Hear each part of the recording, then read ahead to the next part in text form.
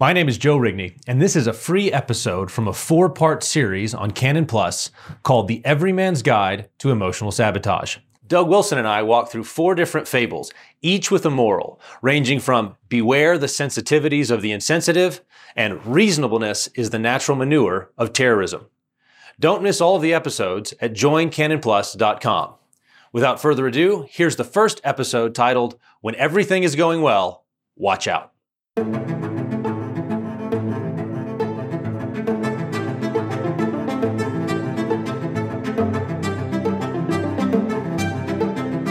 I'm Joe Rigney, author of the forthcoming Leadership and Emotional Sabotage, coming soon from Canon Plus.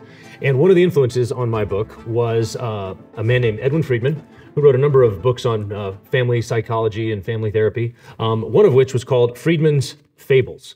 And one of the values of Friedman is his ability to put his finger on the sore spots, to identify the challenges and struggles we deal with in all various areas of life. And the fables do that in a particularly potent way. So I thought it would be really helpful to talk about some of them. And since Doug shares my appreciation for Friedman, I thought it'd be fun to talk about them with him. Yes. Doug, thanks for doing this. Yeah.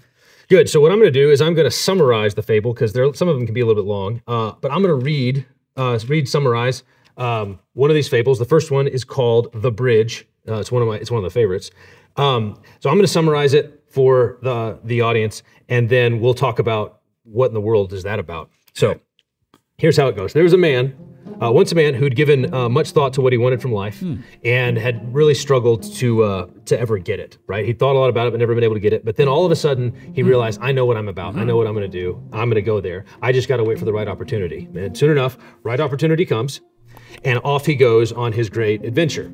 And so he's heading there, going down the road, and he comes to a bridge above a big river, and he starts walking across the bridge and sees coming from the other way another man walking towards him. And as he gets closer, he realizes that the other man has a rope tied around his waist, which he thinks is odd, but it's a story. It's California. It's California. So, and he keeps on going. But as he's going, the other stranger walks up to him and says, pardon me, could you just hold this for a second? And sort of taken by surprise, says, oh, sure, grabs the rope.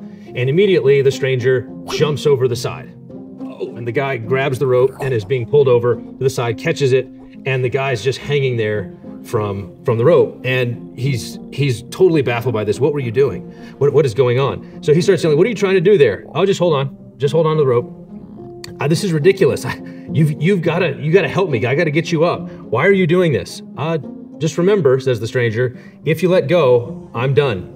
But I can't pull you up. Well, still, I'm your responsibility. But I didn't ask for this. All I'm saying is, if you let go, I'm lost. And so our hero, baffled by this, starts looking around. Can I tie the rope to anything? Nothing to tie it to. Is there anybody else coming? Nobody else is coming. What am I going to do? And so what do you want me to do? What do you want me to do? And the stranger says, I just want your help. Okay, well, how can I help? I can't pull you in. You're too heavy. There's no place to tie the rope. I can't go get anybody. Well, I know. Just keep holding the rope. Just keep holding the rope. In fact, you should tie it around your waist because it'll be easier. Your hands won't hurt so much. And fearing his arms might get tired, he decides to do that, ties it around his waist. Why did you do this? He yells down at the man. Don't you see what you've done? What possible purpose could you have had in mind? And the man responds, well, just remember, my life is in your hands. And so our hero is faced with a dilemma here. What do I do? Do I keep holding the rope? And if I do, I'm stuck. I'm going to miss my opportunity. That thing's going to sail away. Or if I let go, this guy's going to die. This is unfair. What choice should I make here? And then as he's thinking about it, he realizes, hey, wait a minute, maybe I can't pull him up by myself, but maybe if he starts to kind of curl himself in, sort of, Tom Cruise Mission Impossible style or something, he'll be able to wind himself back up. And so he hollers down at the stranger and says, listen, I've got an idea. If you start to roll, I think I could brace and you'd be able to pull yourself back up. But the stranger's not interested. What do you mean you're not interested? Why won't you help yourself? I can't pull you up. I can't hang on much longer. Well, says the stranger, you got to try, because if you don't, I'm dead. And finally, the point of decision arrives. Is it my life or this guy's? What am I going to do? And all of a sudden, something bursts in on our hero, and he thinks, wait a minute, I want you to listen carefully, man, because I mean what I'm about to say. I do not accept the position of choice for your life, but only for my own. So the position of choice for you, I'm putting back in your hands. I'm giving it back to you. And then the stranger said, wait, what do you mean? I mean, it's up to you. You decide how this is going to go. You decide how it ends. I'll be the counterweight. You do the pulling and bring yourself up. I'll help as much as I can. But that's how this is going to go. You don't mean that. You know, if you don't, I'm going to let it go. You wouldn't do that. You wouldn't be so selfish. I'm your responsibility. Don't do this. And then our hero waits for a moment, no change in the tension of the rope, and finally says, I accept your choice, and lets it go. Okay. Okay. That's gnarly. Yes. What do we make of that parable? Well, first, if you don't recognize about 3 to 5 situations in your own life, you're not paying attention to the parable. Right. Right. The guy who jumped off the bridge is basically an evil terrorist and a human shield all in one. Okay. Right. Yeah. So I'm going to be the terrorist, and I'm going to be the, one more step, and the hostage gets it. Right. Yeah. So the old Mad Magazine. Terrorist sounds pretty mean. Yeah. It sounds mean, and the whole situation is constructed to make it look like the guy holding the rope is the murderer. Right. Right. Yeah. So if you let go, you're gonna toss and turn for the rest of your life. Yes, that's right. You're gonna you're an evil person for even thinking about it. Right. And the key word in your book title is sabotage. Yeah. And that's what this is. Okay. So you have a person who is going places. He's got a plan. Things are going well. Mm-hmm. Right. When you're in a garden like that, look around for the serpent. There will be a serpent. That's the thing. We look around for a serpent and we expect big scary dragon or something like that. Right. Instead, it's a guy who sort of looks like us with a rope. Right. So, and I think this is part of what's so unnerving about it is, in this case, the villain doesn't look like a villain. Right. He acts like a villain. Right. But it's a disguised villainy. Huh. Right. It's it's probably one of the principal disguises of villainy in our modern era, which is villainy dressed up as a victim. Okay. Yeah. So the villains now put on victim clothing, and they position themselves to be the victim. Right. And then will blame you if you follow through. Right. Almost like if like a wolf dressed up like a sheep. Almost. It's sort of like that. Yeah, it's sort of like that. So Friedman says the moral, he includes a moral with all of these. The moral of this is when things start going really well, watch out. Right. Why is it that that this sort of thing happens when things are going well? Like what is it about going well that attracts this sort of sabotage? Karen Grant, George Grant's wife, says bright lights attract big bugs. Okay. Right? Yeah. So when things are going well, when something's happening, when something's going well, there are some people who want to hitch their wagon to that. Yep. Yeah, there are people, they're climbers, they're ambitious. Yep. And if you're going places, they want to go too. And some of them want to go as genuine helpers. They want to enlist in your project. Some people are simply free riders. They're ambitious, and if this looks like it's going places, they want to go too. Yep. And if they have to help, then okay, but they just want to go. Yep. Other people, and there's a perverseness in this, there's always a saboteur. There's always someone who wants to wreck it. Hijack it. Wreck it. They see what they see is motion. Right. And they have a different destination. Right. And the destination, basically, I would reduce all of these emotional machinations to envy. Okay. Right. How dare you be going places? How dare you be about to succeed? I will see to it that you don't succeed. And of course, I might die as well. I'm willing to go down with the ship. I'm willing to go down. I'd rather die and have your whole thing wrecked than to live my life and you live yours. Yeah. There's an old poem, I think, by Victor Hugo called about envy and greed. And they meet the god Desire walking along the way. And the god Desire says, I'll give you whatever you want, but you need to know if whatever I give you, I'm going to give to your sister double. Right. And they're just tormented by this. They don't know what to do. They just thinking about, if I say this, then she's going to get that. And they're looking at each other. Greed's got her little box, and Envy's looking at the box. What's it going to be? And then finally, Envy looks up with a glimmer in her eye and says, I know what I want. I would be blinded in one eye. Right? So like, I'm willing to go down as long as they get it, and if they get it worse. Right. So when I read that parable, the word that jumps out to me, or as sort of like the catch-all, is responsibility, which is a subject that I think in the modern world is a really confused one. We don't get how responsibility works. So in the parable, it seems like the man holding the rope, does he have some measure of responsibility for the guy hanging there? Is he responsible? How does responsibility work? Yeah, well, what's happening, I said you've got villainy disguised as victimhood, and this is why the disguise works, because it's a counterfeit knockoff of the parable of the Good Samaritan. Yeah. So Jesus teaches us clearly, if you've got places to go and you've got a good thing going, and you're walking along the bridge, and you come across a guy beat up, left for dead, now what? Right. Well, he is your responsibility, assigned to you by God. Right. So God, who's my neighbor? Well, your neighbor is whoever God has placed in front of you. So responsibility we should pick up responsibility when God assigns it.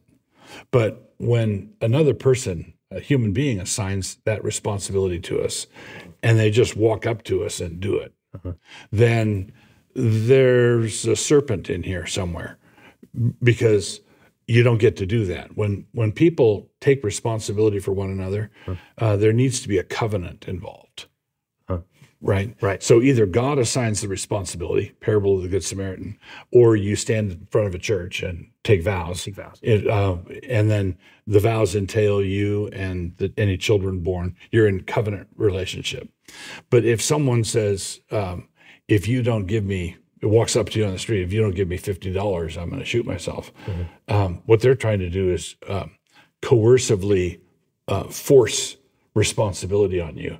And responsibility doesn't work that way. Yeah. So how would it work, though, in a home? Because it seems to me that the same kind of hostage situation, which is effectively what we have in the parable, could happen within a covenant home. Yes. Right. So in fact, frequently does. Frequently does. Right. This is where it gets the thorniest. So the extreme end, you've got sort of the trans kid who says, if you don't go along with my, surgery, I'll commit suicide. Right. That's sort of an extreme version. But and some people may face that, but for a lot of sort of normal homes, this sort of thing can show up. And how does it look then? Is it possible for one family member to hand another family member the rope? Yeah. Okay. And so what is the rope? Yeah. Well, I said you go to the front of the church and you make a covenant. Well, covenants have stipulations. They have defined terms.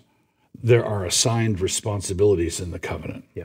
So when someone's handing someone the rope, if you're enacting this parable inside a family, you are invariably violating the constitutional terms of the covenant. Okay. Right? If the wife hands her husband the rope, she's usurping his authority. Okay. Right? Because the covenant terms, he's the covenant head. Yep. Right? If he hands her the rope, he is exercising authority in an ungodly way. He has authority that he should use without the rope trick. Yeah. Right. Yeah. Right. It seems to me that part of the message. So Friedman's he's got two people involved, but we're Christians, so there's always a third party involved, namely God, and that some sort of the expectation running under that's sort of hidden in the parable and that makes it sting is you're the savior. Right. So the guy holding the rope thinks I'm the savior. Right. And therefore I'm ultimately responsible. I have to be my own savior. I have to get myself out of this. Yes. And that and I need to save this person. So one of the ways that I think this can show up in a family is when do you mean I have to save the person at the end of the rope, or I have to save myself? I mean both. So is that the idea is there's only two parties, so it's either he's going to save himself or I'm going to save him. Yeah. And or I'm going to save me, and it's there's only humans involved. We're Christians, so we believe God's involved. Jesus is involved. Jesus is the way out. Right. So how is Jesus the way out? Well, it seems that the message of the parable, the letting go of the rope, is sort of an acknowledgement that God, I can't save anybody. and that there's a way in which for homes, one of the ways that a parent might actually grab the rope of their kid is by taking the wrong kind of responsibility for their kid's salvation. So I think, and in fact, I think it may have been in church on Sunday. I think you mentioned Spurgeon's mom. Yeah, Spurgeon's so mom, what did Spurgeon's mom say when he was a kid? He was not yet a Christian teenager, and she said, "You've been given every opportunity, Charles, and I want you to know at the day of judgment when you face God and He's about to condemn you to hell, your mother will be there and she will say amen." Right. Right. Which lands on you the same way that, what did she just do? Yeah, she let go of the rope. She let go of the rope. Right. Right. She let go of the rope. She knew my responsibility here is to teach him, to raise him, to come back to what you said a minute ago about the terms of the covenant, the things that parents are responsible for. Raise your children in the discipline and instruction of the Lord. It's not save their souls. So it's there's two things involved. Jesus is involved in this, number one. And number two, you are not him. That's right. Yeah. Now, I have to put you are not he, predicate nominative, but that sounds pretentious. You are not he. But there is a way in which sort of relieving yourself of the responsibility of controlling things. Of you can't maneuver your kid into heaven. You can't maneuver your spouse into obedience to God. You've got to let that go. Yeah, child rearing is not a technique. Yeah, it's not insert tab A into slot B. Right. You don't follow the directions and everything comes out. It's people, it's relationships, and God wants to govern relationships by means of covenant, and that's not the same thing as our devices and machinations and tricks. Yeah, all the manipulation. So there's a way in which, like, part of it, another way to come at the message, right, is every time you get on an airplane, the flight attendants are going to tell you, if we experience turbulence, that mask is falling, and what do? You put your mask on first, and then help. Right. And holding the rope is refusing to put your mask on. It's refusing to acknowledge, I can't do this. I'm not in a position to actually save this person. Right. God is, and thankfully, as Christian parents, God's made promises that He will. Yeah. And so we trust Him. Let go of the rope. And so that's the thing that doesn't show up. So the fable ends with sort of the rope dangling and the guy falling to his death. But part of the point is there's a third party. And you think, man, Friedman plays hardball. Yeah. Well, but if you don't do that, if you're not prepared to do that, then what happens is you've ceded the rule of the world to irrational, insane people. Yeah. Like the guy who jumps off the bridge. Right. You will get lots more jumpers. Yes. So end of the matter, all has been heard, is when things start going really well, watch out. And also, Jesus is the way out. Right. Trust Him and let go of the rope. Right. But you might say, how are Rigney and Wilson not advocating murder, cold-blooded murder? Right. Well, no, it's suicide disguised as murder. Right. That's what it is. Yeah. Good.